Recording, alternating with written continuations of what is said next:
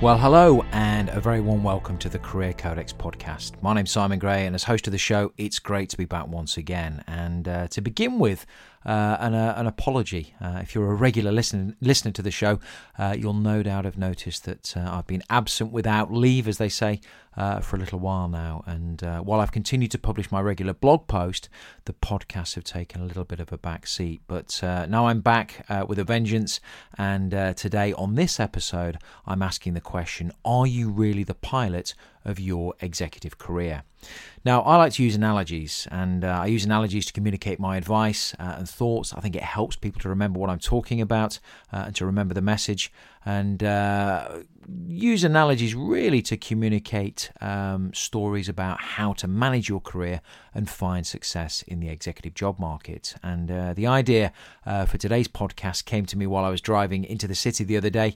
As we approach winter, it's quite cold and wet, and this can somewhat be of a challenge to get out of bed in the morning, never mind driving into the city. So as I was doing this, my mind turned to something it often turns to, and that is to holidays and the holiday season. Now, I'm fairly confident that I can say with almost certainty that holidays are something we all look forward to.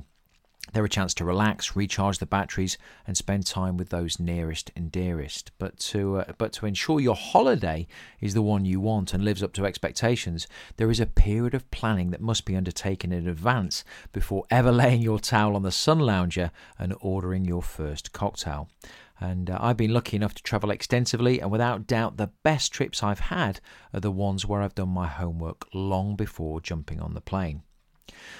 When I talk with prospective clients through a series of 3 or 4 questions, I'm able to gain a fairly accurate overview as to why they're struggling to find the success they deserve in the executive job market. And one of the questions I usually ask is designed to establish who is in control of their career and therefore their future. And while you might believe you're in control of yours, let me introduce, using a story, an analogy, let me introduce 2 characters, Justin and Jasmine, to illustrate some important points. Now, Justin enters the executive job market and looks outward to see what's available. He positions his experience, usually in the form of his CV or resume, to fit with what he can see is out there, in the belief that this will maximise his chances of securing a new executive position anytime soon. Jasmine, however, enters the executive job market and instead of trying to fit in, takes a very different approach to stand out. And you'll know that standing out is one of the key bits of advice you've probably heard before to find success in the executive job market. And Jasmine is not concerned with what is visible. Instead, she's thought in advance about what she really wants and puts a plan in place to get it. Whether the opportunity she wants is advertised or not doesn't matter. In actual fact, it's better if it isn't. So Justin and Jasmine both want the same thing, a new executive position. However, where they set their sights and the probability of a successful outcome are very different for each. Justin takes the approach of the majority, what most people do. He looks to see where he can fit and probably never stops to consider what he really wants. Either he's never asked himself the question or, given his past experience, believes it's not possible. The position he ultimately secures will be a compromise, and it's likely to take him much longer to find for 2 reasons. Firstly, he's not truly passionate about his next step, as it's not really his choice. He's reacting to what's out there. And secondly, his approach is the same as the majority of his competition. With more people and the same approach, it's much harder to stand out. Jasmine, on the other hand, has done her research. Instead of a focus on visibly available opportunities, this research initially centres on her, who she is, where she wants to get to with her career, and what this next step in her career needs to look like. She's more likely to find success in a shorter period of time for 2 reasons. Firstly, she is passionate about the next step, as it's her choice. This passion will shine through and get her noticed.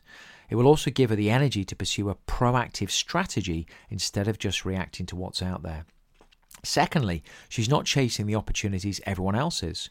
Her hunting ground is the hidden market, and here executive opportunities always exist before ever being advertised on executive job boards or placed with executive search firms. As she's taking a different approach to the majority, the probability of her finding success is much, much higher.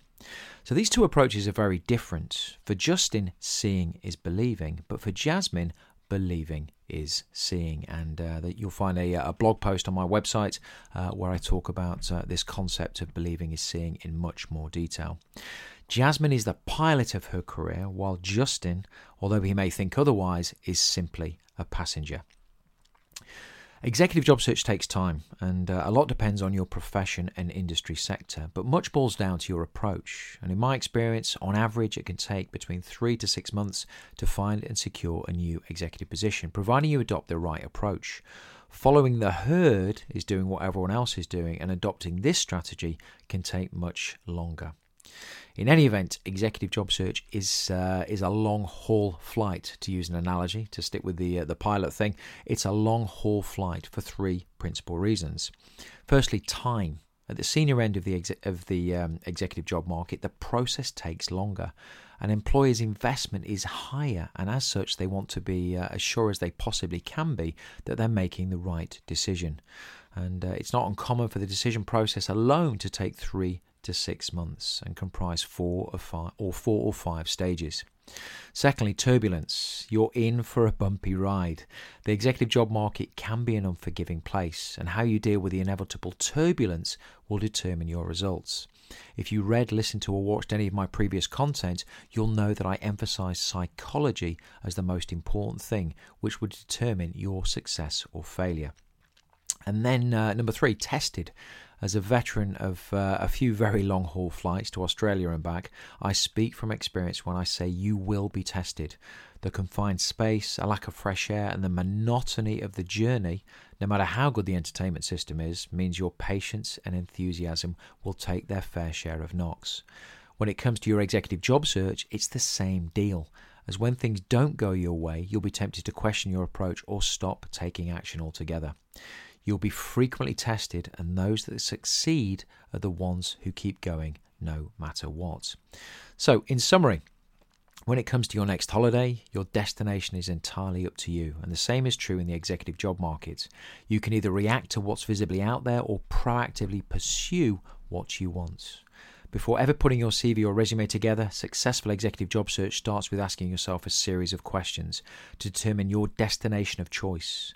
At the airports, if you're not sure where you're headed, the chances of getting on the right flight are minimal. And it's the same when it comes to your executive job search.